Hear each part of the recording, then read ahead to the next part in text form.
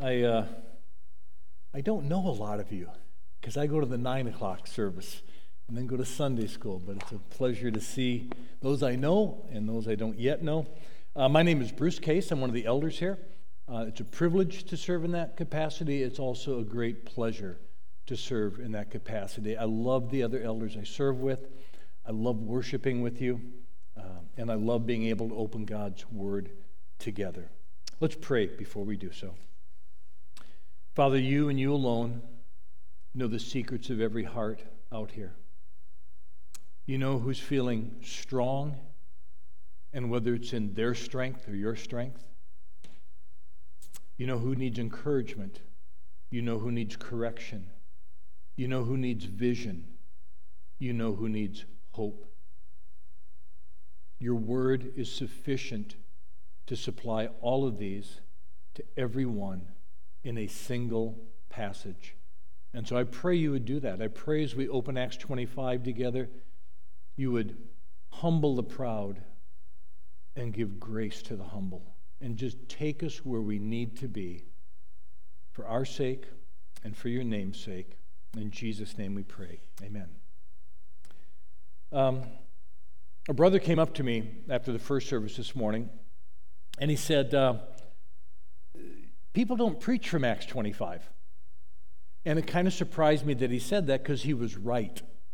And I don't know if you know that, but if you go online and you look at different people that publish their material, and you see a series, and you see a series on Romans, or you see a series on Isaiah, and you come to a series on Acts, more often than not, you will find 27 sermons.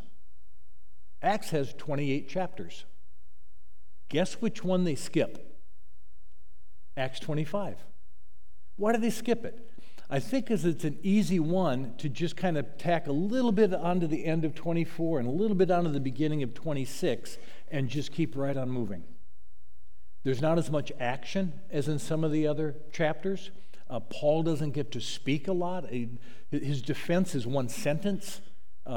His appeal to Caesar is maybe 3, if that. So it's a different kind of chapter. But I've long been convinced that God has not called me to be his editor. That I'm to go to him and say, we really could cut this down a little bit. You know, put these 2 verses at the end of 24 and these 2 verses at the beginning of 26, and we're set. If he wrote it at this church, we read it. And we see what does God have to say to us. And I believe he has a great deal to say to us. So I want to start with that question.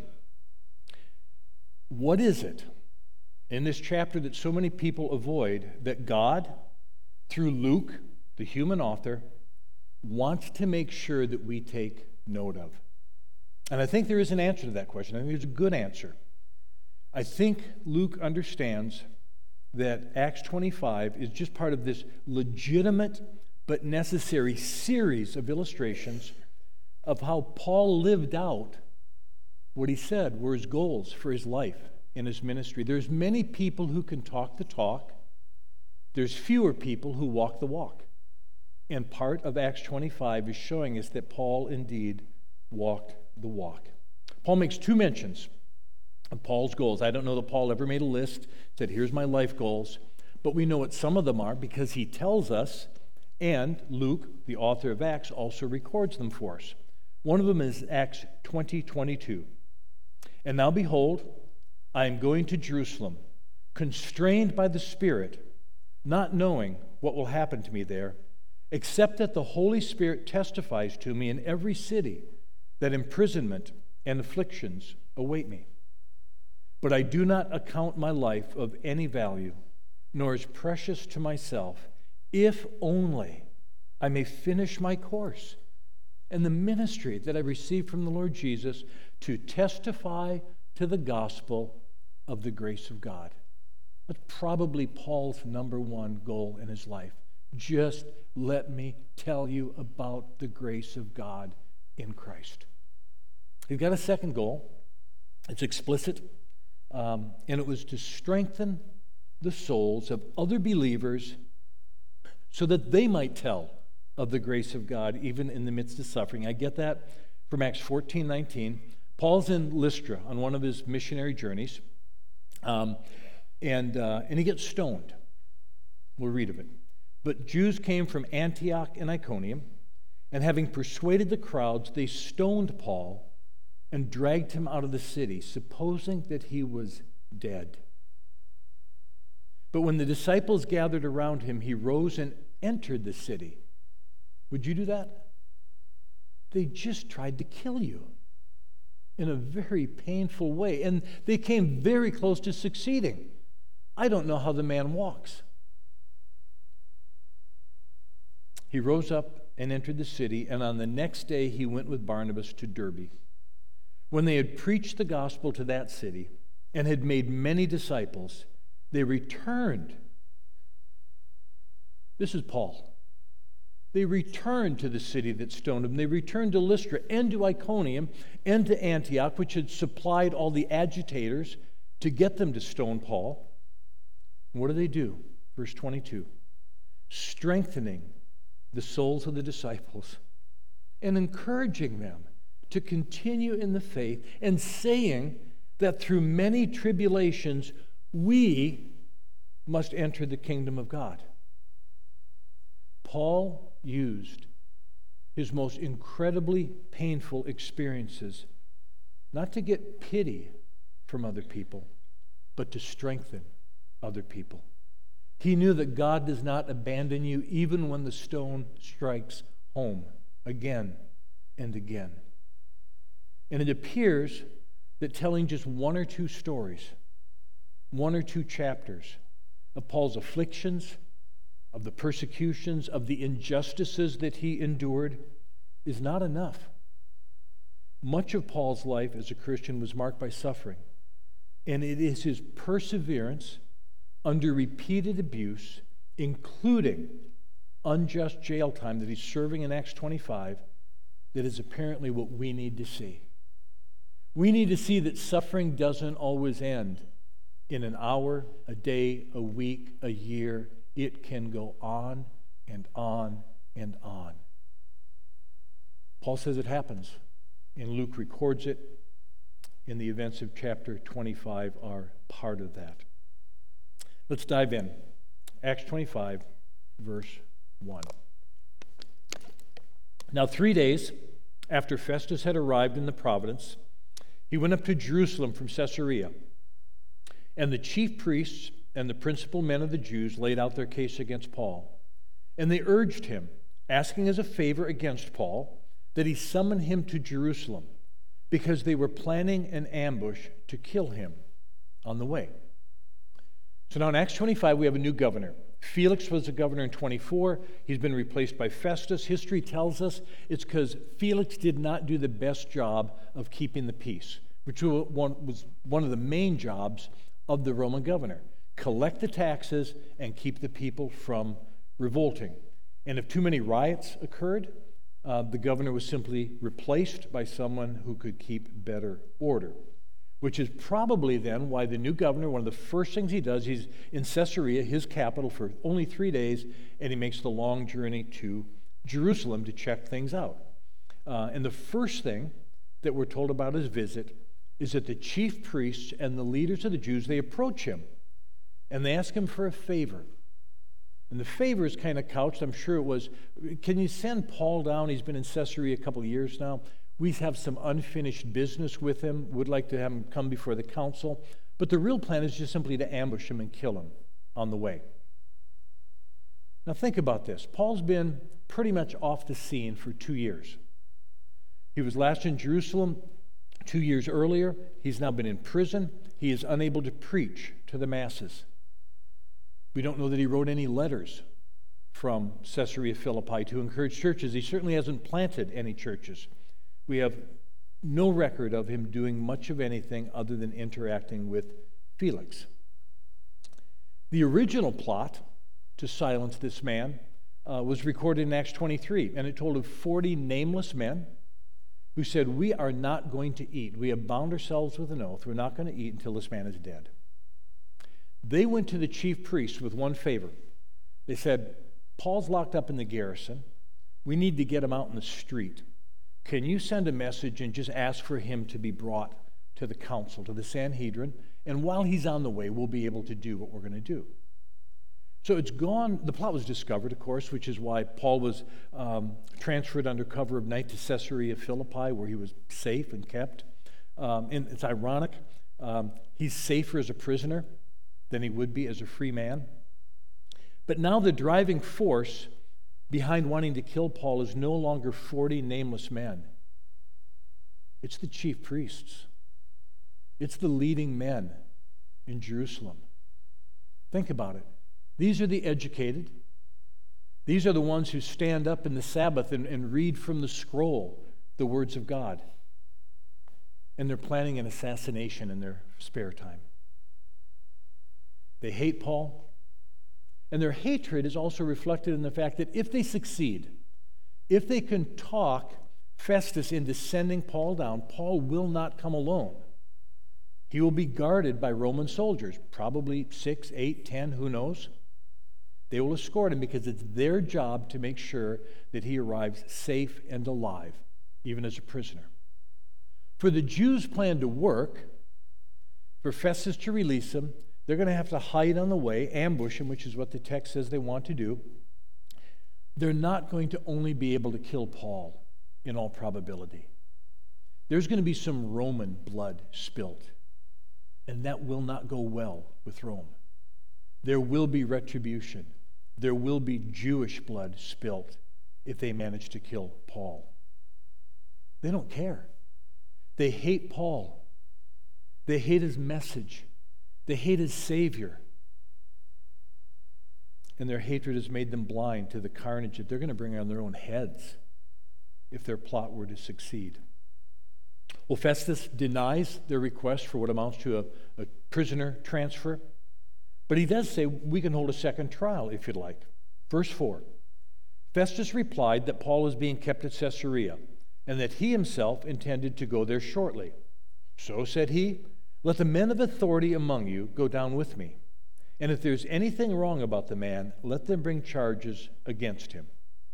Now, I don't know if that's ego on Festus's part. No, we're going to do this in my backyard. I don't know if he's establishing the political boundaries. I don't come to you, you come to me. But for whatever reason, he says, no, if you want to talk to Paul, you're going to do it at my place. So Paul is kept in Caesarea Philippi. He's kept under Roman guard, and he's safe. Verse 6, after he, Festus, stayed among them not more than 8 or 10 days, he went down to Caesarea. And the next day he took a seat on the tribunal and ordered Paul to be brought. When he had arrived, the Jews who had come down from Jerusalem stood around him, bringing many and serious charges against him that they could not prove. The Jews have had 2 years to prepare for this. They had one trial. Now 2 years have elapsed, and they failed at that first trial. Felix knew that Paul was innocent, but at the end of chapter 24, we read to do the Jews a favor. He left him in prison for 2 more years. The Jews have had 2 years to prepare for this second trial, and have always wondered, why didn't they just lie through their teeth? I mean, once you've decided you want to murder a man, being honest kind of falls down on your priority list. They want to murder Paul, but for whatever reason, they cannot concoct convincing lies. You've got 40 assassins. Just make them 40 liars, and you can probably get Paul convicted. It's possible that there was a record of that first trial, a transcript, and so they're kind of hemmed in a little bit. Can't bring in a whole bunch of new charges. We can't say things too different than what we said before. At any rate, Paul is allowed to respond to the charges, and he doesn't feel the need to say very much. Verse 8, Paul argued in his defense, neither against the law of the Jews, nor against the temple, nor against Caesar have I committed any offense. Period, full stop. That's all he has to say. It's not the most robust defense I've come across, but apparently the accusations were so clearly not proven that it's enough for even Festus to realize that Paul's innocent. Paul doesn't feel like he needs to say any more. But rather than free him, he just backtracks on his earlier refusal to send him to Jerusalem. This is getting a little messier than Festus anticipated. The charges aren't clear. Paul doesn't seem to be intimidated. Nobody seems to want to cut a deal. How can I wash my hands of this? I know they wanted him in Jerusalem. I'll send him to Jerusalem. We read in verse 9, but Festus, wishing to do the Jews a favor, said to Paul, do you wish to go up to Jerusalem and there be tried on these charges before me? Just like Felix before him, Festus is not interested in guilt or innocence. He's interested in what's politically expedient. Keeping peace with these people meant figuring out what they wanted, and if they wanted Paul, how can I give them Paul and wash my hands of this man? Festus has exactly the same motivation that Felix expressed earlier in chapter 24, verse 27, and desiring to do the Jews a favor, Felix left Paul in prison. Desiring to do the Jews a favor, he says, do you want to go to Jerusalem? They have almost the same language. So Festus has asserted his authority over the disposition of Paul. No, he's my prisoner. You'll come see me. And then as soon as he starts to get in it, he says, I really don't want that authority anymore. You can have him. However, Paul has a trump card that apparently others have forgotten about. He says, Acts 25, verse 10, I am standing before Caesar's tribunal, where I ought to be tried. To the Jews I have done no wrong, as you yourself know very well. That's a gutsy thing to say to the governor. This is a sham, and you know it's a sham. If then I'm a wrongdoer and have committed anything for which I deserve to die, I do not seek to escape death. But if there is nothing to their charges against me, no one can give me up to them. I appeal to Caesar. And Festus now has a problem, bigger than it might first appear. He can't send Paul to Jerusalem anymore. And so the Jews are going to be angry. The plot to ambush him on the way is done. He knows he's innocent, but if he releases them, the Jews will be even more angry. And they're kind of the ones whose cooperation he needs to peacefully collect the taxes that Rome loves so much. And he can't continue the policy of Felix of just keeping him in prison indefinitely because Paul has appealed to what was their version of the Supreme Court. I appeal to the Emperor Caesar. And yet here's the problem. He's got to send him to Caesar, and he has nothing to charge him with. He may not know that he has to send him to Caesar. He may be wondering if Paul, does he really have that right? So we read in verse 12, then Festus, when he had conferred with his council, answered, to Caesar you have appealed, to Caesar you shall go. He had to get counsel. Can this guy do that? And apparently they tell you, yeah, he can do that. Now think with me just for a moment. Let's step out of Paul's situation and think about the Christians that have been praying for him. I believe that the church had been on their knees for this man. They had heard that he'd been almost torn apart by a riot in the temple. I think they would have gathered just as when Peter was arrested and just pray earnestly and fervently for this man. They find out that the soldiers spare him. He's under arrest, but he's safe. Then they find out there's a plot against him, and he's been spirited off to Caesarea Philippi. Okay.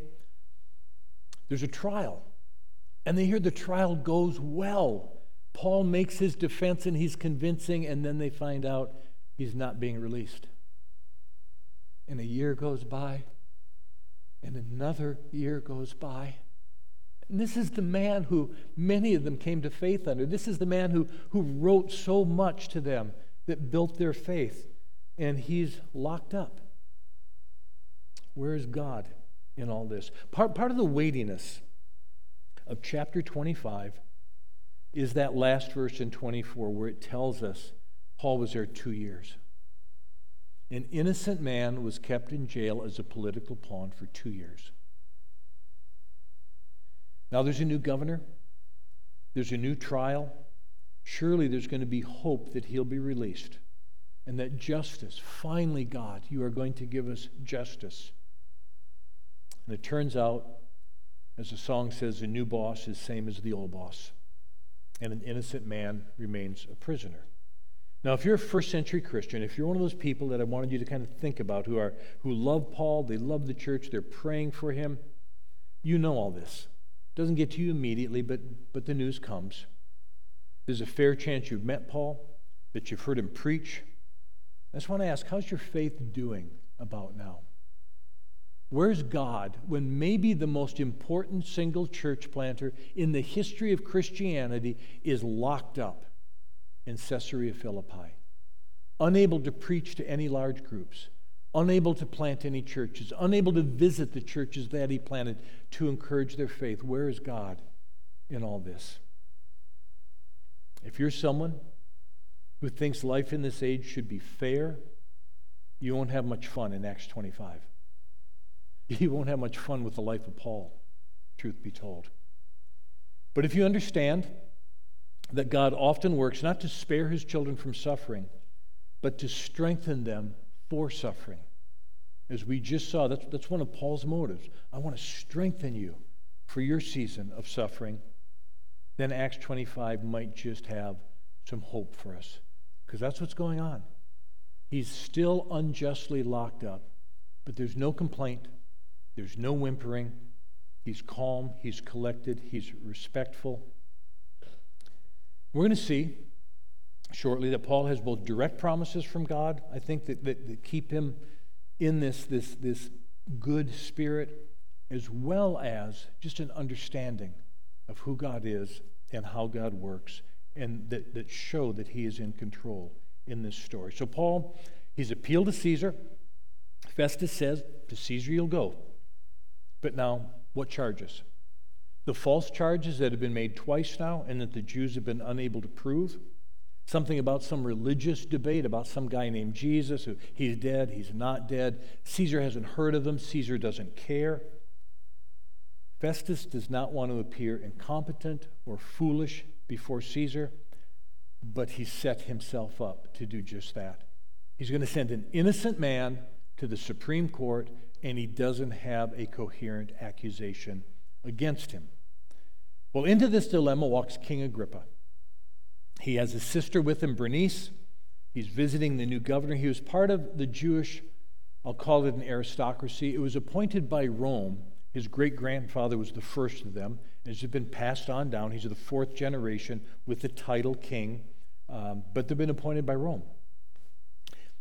Here's how Festus describes to King Agrippa the dilemma that he finds himself in. Verse 18. When the accusers stood up, they brought no charge in his case of such evils as I supposed. Rather, they had certain points of dispute with him about their own religion and about a certain Jesus, who was dead, but whom Paul asserted to be alive. Being at a loss at how to investigate these questions, I asked whether he wanted to go to Jerusalem and be tried there regarding them. But when Paul had appealed to be kept in custody for the decision of the emperor, I ordered him to be held until I could send him to Caesar. Then Agrippa said to Festus, I would like to hear the man myself. Tomorrow, said he, you will hear him. Now, you might want to know the full name of King Agrippa. It's Herod Agrippa. And yes, he's from that family. His great-grandfather was Herod the Great, who slaughtered the baby boys in the area of Bethlehem. Herod the Great also executed 3 of his own sons. He wrote a 4th one out of his will. He had some other children who survived, but the emperor at the time, Augustus, was quoted as saying, it is better to be one of Herod's pigs than one of his sons. One of his sons that did survive, Herod Antipas, is best remembered for beheading John the Baptist. He's called that fox. Tell Herod that fox in Luke 13 by Jesus. And when Pilate sends Jesus to Herod Antipas, he and his soldiers mock him. They dress him in a scarlet robe, and they send him back to Pilate to be executed. He has a son, now 3rd generation, Herod Agrippa I. He's the one who had James executed. He's the one who put Peter in prison, and when an angel led Peter out, Herod had the guards executed because they let the prisoner escape. He's also the one who died from worms after accepting the crowd's praise. Oh, the voice of a God and not a man. and he did not give glory to God, and we read he was eaten by worms. And finally, his son, fourth generation, is the Herod in our story, Herod Agrippa II. He's the one who's going to decide what's right and wrong. He's the one who's going to sit in judgment of Paul and help write the accusations against Paul. It's true, he probably knows something more about Jewish law than Festus would have. But if you heard, and I'm sure word got out, that anyone from the family of Herod was suddenly involved in your trial, you probably would not have been too thrilled. The frequent murder of innocent people just marked this family. Nevertheless, under the providence of God, he and his sister are soon to hear Paul's defense. Verse 23. So on the next day, Agrippa and Bernice came with great pomp, and they entered the audience hall with the military tribunes and the prominent men of the city. Then, at the command of Festus, Paul was brought in. Now, this is a staging, if ever there was. Get the picture. I don't know how big the hall was, decent sized, and the king and his sister come in. They're not wearing jeans and a t-shirt, folks. They're in their royal regalia. They've got their crowns, their jewelry. They are looking as impressive as they can because guess what? They have invited all the prominent men of the city. Anybody who's anywhere has been invited to this particular spectacle. The Roman military brass is there, fully dressed as they would have been. It is, as Luke describes, a scene of great pomp. Now, pomp can be used in a okay way. I really don't like any of the uses, but Dictionary.com defines it as an ostentatious or vain display, especially of dignity or importance. And that's exactly what we have here. They're staging it. Aren't we beautiful? Aren't we important? Aren't we powerful? Bring in the prisoner, who's not going to be dressed nice. Who knows the last time he had a bath, or the last time he had a clean change of clothes. On top of that, Scripture leads us to believe that he was not particularly impressive in his stature. He admits to being accused, we don't know if it's true or not, that his speech was contemptible. He may not have been a great orator. It just was powerful because he told the truth. But I doubt, no matter their efforts here, that Paul is in awe in the least. How are you in awe of man? How are you in awe of King Herod when you've seen King Jesus? I don't think Paul didn't bat an eye. Bring it on. Festus then publicly this time states his dilemma. Verse 24. And Festus said, King Agrippa, and all who are present with us, you see this man about whom the whole Jewish people petition me, both in Jerusalem and here, shouting that he should not live any longer. But I found that he had done nothing deserving death. And as he himself appealed to the emperor, I decided to go ahead and send him. But I have nothing definite to write my lord about him. Therefore, I have brought him before you all, and especially before you, King Agrippa, so that after we have examined him, I may have something to write. For it seems to me unreasonable in sending a prisoner not to indicate the charges against him. No kidding, Festus. That's the end of chapter 25. I won't steal any thunder from chapter 26. There's some really neat things in there. That'll be for next week. What I do want to do now, though, is just circle back kind of to where we began, which is Luke's purpose in recording the events of Acts 25. And I said at the beginning that I thought Luke was just honoring and reflecting what he had already recorded as Paul's stated purpose for his life. I want to give testimony to the gospel of Jesus Christ, and I want to encourage others to endure suffering well. So how does this chapter serve those goals? How can the early church, hearing of this story, and you and I reading this story, be strengthened through suffering, not keeping silent, but testifying about our faith as opportunity is given? How does Acts 25 help with all that? And first I need to begin with a little bit of a disclaimer. We're not Paul, and I know you know that. But Paul had some very specific promises from God that you and I don't have. And to the degree that he's depending on those, he's not all that helpful. We'll get to them in a minute. The specific things that God said to Paul. But behind that and beyond that, Paul knew who God was. Paul knew that God was sovereign. He knew that Jesus had said, "Are not 2 sparrows sold for a penny? And yet not one of them falls to the ground apart from the will of my Father in heaven." God is sovereign over a bird that you could buy for half a penny. I know that Paul knew that because of all the things he wrote. We sang some of it. Who can stand against us? It's a rough paraphrase of what Paul writes at the end of Romans 8. If God is for us, who can be against us? He who did not spare his own son but gave him up for us all, how will he not together with him freely give us all things? Nothing will separate us from his love. Paul is a sovereign God. So apart from any specific promises, I think he would have been cool as a cucumber no matter what you threw at him. And when we look at Acts 25 then, just knowing that Paul has this big God, this sovereign God, how is God protecting him? What will he do? I begin to see God all over the place. Let me show you some of them. For example, I take courage, and my faith is built in this goodness of God, even in the midst of suffering, when I see that the best educated men in Israel can't get their act together. They can't make a coherent story. They can't make a coherent lie. It's not that hard, people. All sorts of people have been convicted, sent to prison, killed, because people were willing to lie about what really happened. They will relentlessly plot to murder a man, but they cannot put together a convincing story to tell. Why is that? I think it's a little bit like when Balaam couldn't bring himself to say what Balak, who had hired him, wanted him to say. Balak hired Balaam to curse Israel. Balaam takes the money, and what comes out of his mouth isn't what he intended, and it wasn't what Balak wanted. Who made man's mouth?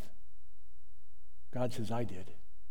They can't get their story together. They can't get their act together, I believe, not because they weren't intelligent, not because they weren't capable, but because God would not let them. He is determined. No one's going to kill Paul until I'm done with him. I have ministry for Paul. I have letters for Paul to write. I have churches for Paul to plant. I have saints for Paul to encourage. You don't touch him until I'm done. Paul did have a specific promise as well, Acts 23:11. The following night, this is right after he'd been arrested, saved from the mob early on in the riot in the temple. The following night, the Lord stood by him and said, "Take courage, for as you have testified to the facts about me in Jerusalem, so you must testify also in Rome." So Paul not only had this general knowledge that his God was sovereign. A bird doesn't fall to the ground, let alone an apostle, apart from the will of God. He had a promise to say, you're untouchable. You're immortal, at least until I get you to Rome, because you're going to testify for me there. Not only this, I'm so encouraged as I watch God turn the intentions of the Jews in the story to silence Paul. They want to kill him, the ultimate silence. If they can't kill him, they're content to have him in prison. But what happens when he's in prison? Who does he get to talk to? People he would have had no access to. He gets to talk to governors. He gets to talk to kings.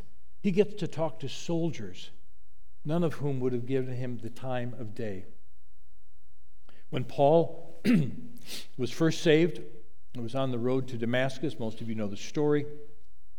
He's blinded. He's recovering. And God is going to send a man named Ananias to go and pray for Paul. Ananias says, I really don't want to go because I've heard of this man. I know how much harm he's done. Acts 9:15 records this, but the Lord said to him, go, for he is a chosen instrument of mine to carry my name before the Gentiles and kings and the children of Israel. For I will show him how much he must suffer for the sake of my name. Carry my name before the Gentiles. Check. He's done that. Carry my name before kings. It happened while he was in prison. It would happen later in Rome. Carry my name before the children of Israel. Done. And do it all while suffering for the sake of my name. In Acts, when we read of the struggles of Paul, when we read of the injustice done to him, we're not reading of this horrible, discouraging, unfair, unjust, out of control season in Paul's life. We're reading about how God, who loved Paul, placed him where he wanted him, kept him safe, and gave him ministries that he would have had no other access to. Paul got to do what he most wanted to do. He got to preach to one and all. And if you can't preach to crowds, then he'll preach to kings, wicked as they are. He did that. He did that from prison. He did that while suffering. He did that while plots hung over his head wanting to kill him. Also that the church and us could see him being persecuted, but not moping. In prison, not complaining. Doesn't know his future with any great detail, but not confused or dejected. It was Paul who wrote, "All things work together for good." He didn't just preach it, he lived it. Not just part of his epistle, it's part of his life. Not only that, it's his living this out that would in fact fulfill his second desire, which was to give hope and strength and courage to other Christians that he also knew had seasons of suffering ahead of them. When Paul, he's arrested in Jerusalem, he's sent to Caesarea Philippi. A little after 2 years there, he's finally sent to Rome. Quite an adventure getting there, but he gets there. From Rome, still in prison, under house arrest, he writes a letter to the church in Philippi. And here's what he says, verse 12, chapter 1, verse 12. I want you to know, brothers, that what has happened to me, and a lot has happened to him, what has happened to me has really served to advance the gospel, so that it has become known throughout the whole imperial guard and to all the rest that my imprisonment is for Christ. And most of the brothers, having become confident in the Lord by my imprisonment. Stop there. How did they become confident in the Lord? By his imprisonment. By seeing how he handled it. By seeing how he persevered. By seeing how the Lord just was sovereign over the circumstances. There were plots against him and the man is alive. They tried to silence him and he's preaching to kings and emperors and the Praetorian Guard. Most of the brothers, having become confident in the Lord by my imprisonment, are what? They are much more bold to speak the word without fear. No prison for Paul, no boldness for the brothers. That's what that text is telling you. It was his time in prison that had no end in sight that was making other people bold. It's almost as though being stoned to death or near death, being kept in prison for years unjustly, has given Paul a credibility that he otherwise would not have. Most of you know the book of Job. One of my favorite sentences in there. As for me, I know that my Redeemer lives. If that had been said in chapter 1, it wouldn't carry much weight, because Job was on top of the world in chapter 1. Kids were alive, money's rolling in, he's healthy, he's happy, he's a man of good reputation, and deservedly so. It doesn't come in chapter 1. It doesn't come when he's on the mountain. It comes when he's lost his children, lost his wealth, lost his health, and now his friends are saying, "What'd you do wrong?" When he says in that circumstance, as for me, I know that my Redeemer lives, it carries weight that would not be there if it was said from comfort, if it was said from wealth and peace and good relationships. And I take courage from seeing how it is that the sins of Festus and Felix have actually become the means of Paul getting safely to Rome. They should have released him. If they were honest men, if they were men of integrity, they would have released him, but they weren't. They're political creatures who don't care. Let a man stay in prison unjustly as long as we get our taxes, as long as there's no revolt, no riot. Their sin became Paul's salvation. Had he been released, he probably would have been killed. They were determined. I won't eat until this man's dead. But they never got another shot at him. He remained in Roman custody the rest of his life. When it's time to send him to Italy, he gets his own protective squad of soldiers and all expenses paid. In many ways, I think the prisoner is the freest man in the story. He's at peace with God. He's getting to do what he wants. It's to a smaller audience, I understand. It's to a different audience, but he is getting to preach. He's getting to talk about the gospel of the grace of God in Jesus Christ, and he's getting to strengthen the faith in the hand of the people that he loved. That's what drove him in his ministry. Comfort and safety are just not on his horizon. He doesn't care. Paul would not fit into our culture very well. I know most of us are never going to experience the persecutions endured by Paul. He is unusual for any number of reasons. But it doesn't mean that we cannot have an effective witness and the opportunity to strengthen others, because all of you are going to suffer in some way. And I don't mean to make that sound just future tense, as though none of you have suffered yet. I know many of you have. Many of you are. All of you will. And like Paul, it's going to be our response to the suffering that testifies to whether or not we really believe what we should be preaching as Christians, that God is good, God is sovereign. Every promise of him is yes and amen in Jesus Christ.